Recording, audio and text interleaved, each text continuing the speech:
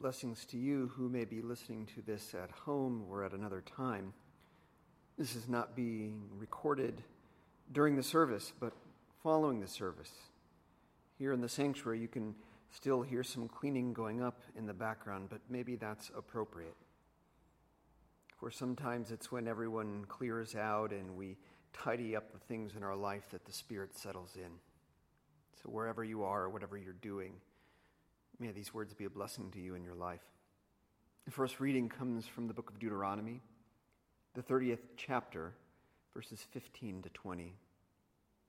Listen for what the Spirit is saying to the church. See, I have set before you today life and prosperity, death and adversity.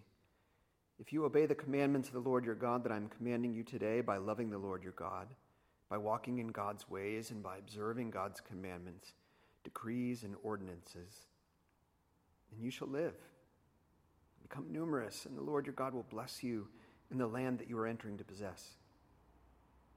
But if your heart turns away, and you do not hear, but are led astray to bow down to other gods and serve them, I declare to you today that you shall perish. You shall not live long in the land that you are crossing the Jordan to enter and possess. I call heaven and earth to witness against you today, that I've set before you life and death, blessings and curses. Choose life, so that you and your descendants may live, loving the Lord your God, obeying God and holding fast to God. For that means life to you and length of days, so that you may live in the land that the Lord swore to give to your ancestors, to Abraham, to Isaac, and to Jacob. And the second reading comes from the 5th chapter of Matthew's Gospel. This is Jesus speaking. You have heard it said, to those of ancient times, you shall not murder, and whoever murders shall be liable to judgment. But I say to you that if you are angry with a brother or sister, you will be liable to judgment. And if you insult a brother or sister, you will be liable to the council. And if you say, you fool, you will be liable to the hell of fire. So when you are offering your gift at the altar, if you remember that your brother or sister has something against you, leave your gift there before the altar and go. First be reconciled to your brother or sister, and then come and offer your gift. Come to terms quickly with your accuser while you are on the way to court with him. Or your accuser may hand you over to the judge, and the judge to the guard, and you will be thrown into prison.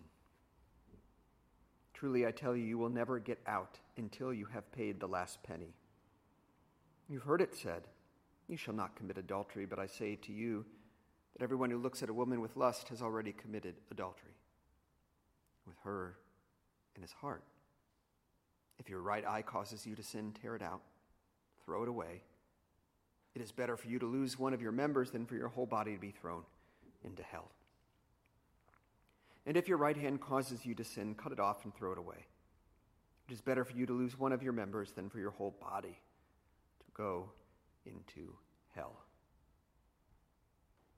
Friends, whether or not it sounds like it, this is holy wisdom, holy word. Thanks be to God. I have set before you life and prosperity, or death and adversity. Which one do you want? This is the question of our first reading from the Older Testament. It seems to me the easiest choice imaginable. Where was this test writer when I was still in school? But the shortest sermon of all time. Let's choose life and prosperity. Amen. Of course, we know it's not so easy. Prosperity isn't available to all. There are churches who will tell you it is if you just believe it and send them a check. But the only one guaranteed to get rich in that transaction is the church. And if you don't, well, then it's because you haven't believed enough. And that in the church is what we call blasphemy. On the other end of the spectrum, some equated prosperity with riches and have found it's not all it's cracked up to be. Like prosperity, life isn't something everyone gets to choose. equally? Does a child in a war-torn part of the world get to choose life? What about a wealthy woman who's diagnosed with cancer at a young age? Does she get to choose?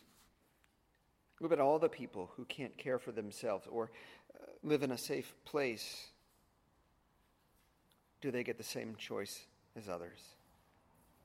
To complicate things even further, Jesus of Nazareth, who we claim to follow, who would have counted this text as his scripture, chose neither prosperity nor in the end life, at least not as we commonly define those terms.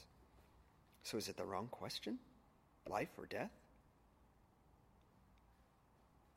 I think it's the right question. I think instead it's that we've largely answered that only on a shallow level. As I've said before, faith is about orientation of our hearts. It's about what we love, not what we believe. And I'm not sure we love life, or even prosperity, true prosperity, not in the terms of our culture, excess and greed, but of having enough, of being well, being whole, being secure. Matthew Fox, who I mentioned just last week, this great mystic and theologian, says, in fact, what our culture loves the most is not life, but death. Literally, he accuses us of necrophilia. And you don't have to look very far to see our obsession with death, our entertainment, the level of violence in our society, the way our way of life leads to death in some form or another for others. And I'm not saying we should be ignoring death. Quite the contrary. Our obsession with death is our coping mechanism for our desire to avoid it and to avoid taking an honest look at it. And a healthy culture neither sweeps death under the rug nor fetishizes it. It ritualizes it. It honors it. It gives us ways to move through it without being swallowed up by it. It's amazing how many people, even at funerals, don't want to acknowledge death. They only want to celebrate life. And I want to celebrate too. But our mourning, our grief, our grieving, our missing what is gone is an expression of our love for life. The ways our culture tries to love life are often also unhealthy. We spend all kinds of money on products and services to extend our life at all costs, while devoting very little, or at least less, to true quality of life. I'll never forget a woman from my last congregation. She was dying when I was trying to decide whether or not to come to this church to work among you. Graciously, you all gave me the time to attend to her and to them. Her name was Happy. It was a good name. Her death was a surprise. She was basically of good health. An x-ray for something or a scan for something that was quite treatable inadvertently revealed a spot on her lung. But that too was likely benign. They simply wanted to remove it to be sure. In the midst of that procedure, she threw a blood clot, and it caused significant brain damage. It's the nightmare story. I don't tell it to make you anxious or frighten you, though it does break through the illusion we have of stability and control. Happy's wishes had long been made clear, including in writing. She said that people are kept alive in this country at exorbitant expense with no hope of meaningful quality of life, while others suffer without health care elsewhere. And she made clear that in no uncertain terms, should she reach that state, and she was specific about what that state was for her, she did not want her life prolonged. In fact, she wanted the money that would be used for her care to be sent where it wasn't as good or as available, for people who could be given a chance at life, real life. So we held vigil as sustenance was withheld. She was gone in a week. It was the biggest funeral I've ever done. And that was her way of choosing. It doesn't have to be yours, but I might say in her dying, she was choosing and recognizing what loving life really looked like. In our culture, loving life has been reduced into a singular fight over one thing: abortion. I'm not going to solve the way you feel about that now. It touches our heartstrings. It comes from a place of faith for us, even though we may fall in different places. But just as we might say some are too casual about the termination of a pregnancy, some are too casual about actually supporting life after it emerges from the womb. And moreover, our sole focus on that debate misses the myriad of ways we do not love life in our living. And we are called to choose it. We being the operative word. Deuteronomy, like so much of Scripture, is concerned with the community. And with our highly individualistic lens, we run the risk of encumbering others' ability for life by the choices that we make individually. Fox says if we're going to make it, we have to move from necrophilia to biophilia. And he means literally, if we are, as a species, are to make it. We have to love life, but not just human life. He reminds us that we belong to a larger biosphere, a cosmos, all of which was created by the Creator. And we've lost a sense of where we fit in that, and that's why we're so anxious. We're untethered, disconnected from all that is alive. As Fox reminds us, we've been raised on Newtonian physics, and we forget sometimes that this is all alive. Even the planet itself behaves far more like a living being than it does a dead piece of granite, though the mystics would say that the rocks, too, are telling of God, are carrying ancient wisdom. Many indigenous spiritualities have known this since the beginning. Love this. All of this. Am I saying go out and hug trees? No. Get their consent first. And then, yes, hug away.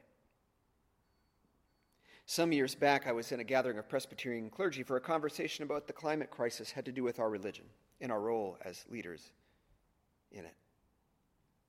The anxiety in the room rose as we spoke about sea level rise and the impact for the poorest and most vulnerable in particular.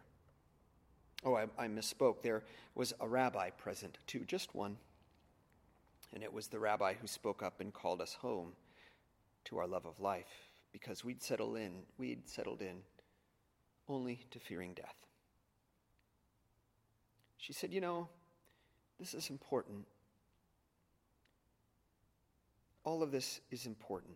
The stuff we're doing here is true. It matters. But sometimes it's also important. It's also true that we need to go and sit under a good tree and enjoy its beauty and delight in its shade. And even though she didn't put it this way, to fall in love again. Perhaps the rabbi understood because her tradition is one rooted in the earth. The festivals in the Jewish tradition are related to the cycles of the seasons, to the land, and to the harvest. Biophilia, loving life. It's no mystery social media is dominated by two genres. Hate speech, where we degrade the other, whoever the other is, and by the way, you are another for someone. And another category more important than that: cat videos. Okay, dog videos too. Any animal clips. We can acknowledge we're all addicted to them. And it sounds silly on the surface, but one is death, hatred, discrimination. And the other, believe it or not, is love of life. Because they are so pure in their way of being that we can't help but feel like we're connected to something better through them. Now, the good news is there are endless ways to practice your biophilia. I think of Man, I just learned about a physical therapist who's been trained in Feldenkrais, which is a kind of body movement. He works with cerebral palsy patients, giving them the ability to dress and take care of themselves and the accompanying dignity that they have for the first time. That's restoring life. Or conservationists who seem to have given their lives in Mexico to protect the fragile monarch habitats. If you don't see the monarchs as showing forth the glory of God, then I'm not sure I can do much for you. Or farmers and everyday folks, you don't have to be an activist, who make their land pesticide-free and full of native plants, giving the pollinators a chance. And this whole thing a chance. The investments we have won't matter, folks, if the pollinators are gone. Maybe you want a spiritual practice to take on. Try looking at the sky, which Matthew Fox calls Father Sky. If you're more comfortable, say Heavenly Father. The word is the same in Scripture. 10 minutes a day, looking at the sky, with no other distractions, and watch how your life changes. Don't take my word for it. Try it yourself. Jesus is described in many ways in our tradition as Savior, as Lord, a political term, as Messiah, the Anointed One, as the Son of God, as the Christ, as the one infused with the flow of God. One way to think of him is simply as the connected one. He's totally connected to life, eternally. When he meets someone, he's instantly connected to their suffering, for example. Scripture likes to say he was moved with compassion because he loves life. Look at the illustrations he uses when he teaches. They're not just of people either. He speaks of lilies, of a mustard seed, of sheep, of goats, of bread and wine, of vine and branches. He heals with spit from his own body mixed with mud or dirt, saliva from the earth from which we come. Remember, in our first creation myth, in the first human of our creation myth, one of our creation stories, the first being is named Adam.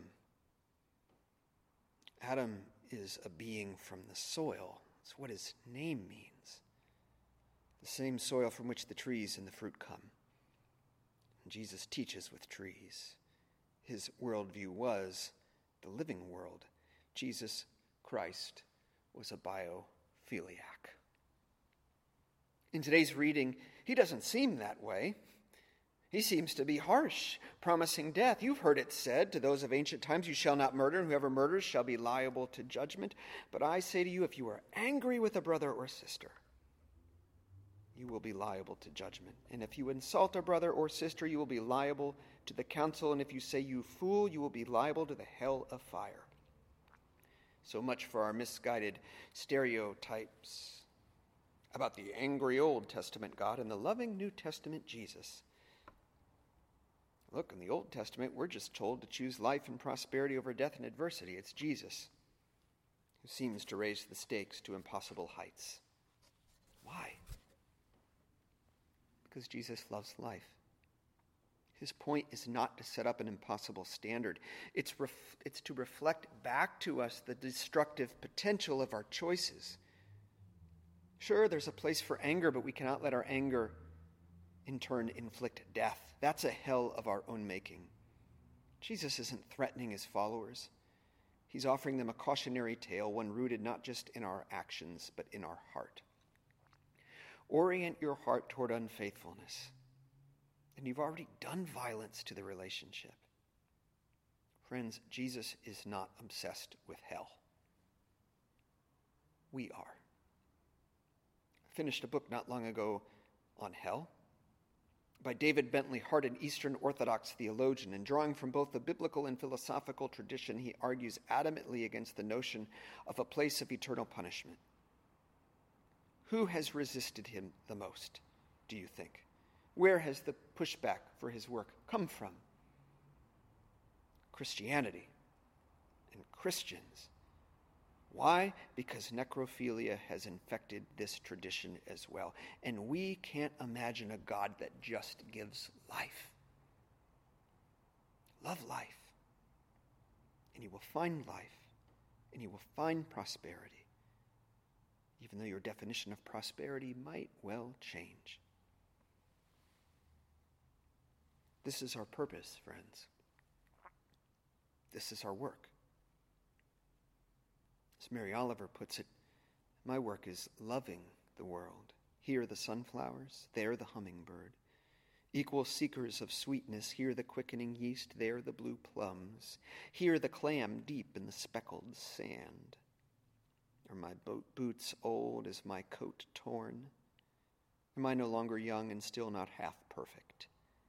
Let me keep my mind on what matters, which is my work, which is mostly standing still and learning to be astonished. The Phoebe, the delphinium, the sheep in the pasture, which is mostly rejoicing, since all ingredients are here, which is gratitude, to be given a mind and a heart, and these body clothes a mouth, with which to give shouts of joy to the moth and the wren, to the sleepy dug-up clam, telling them all over and over how it is that we live forever. And that's our assignment, to choose between life and death. And there will be a test. In fact, your life is the test. Answer well. Amen.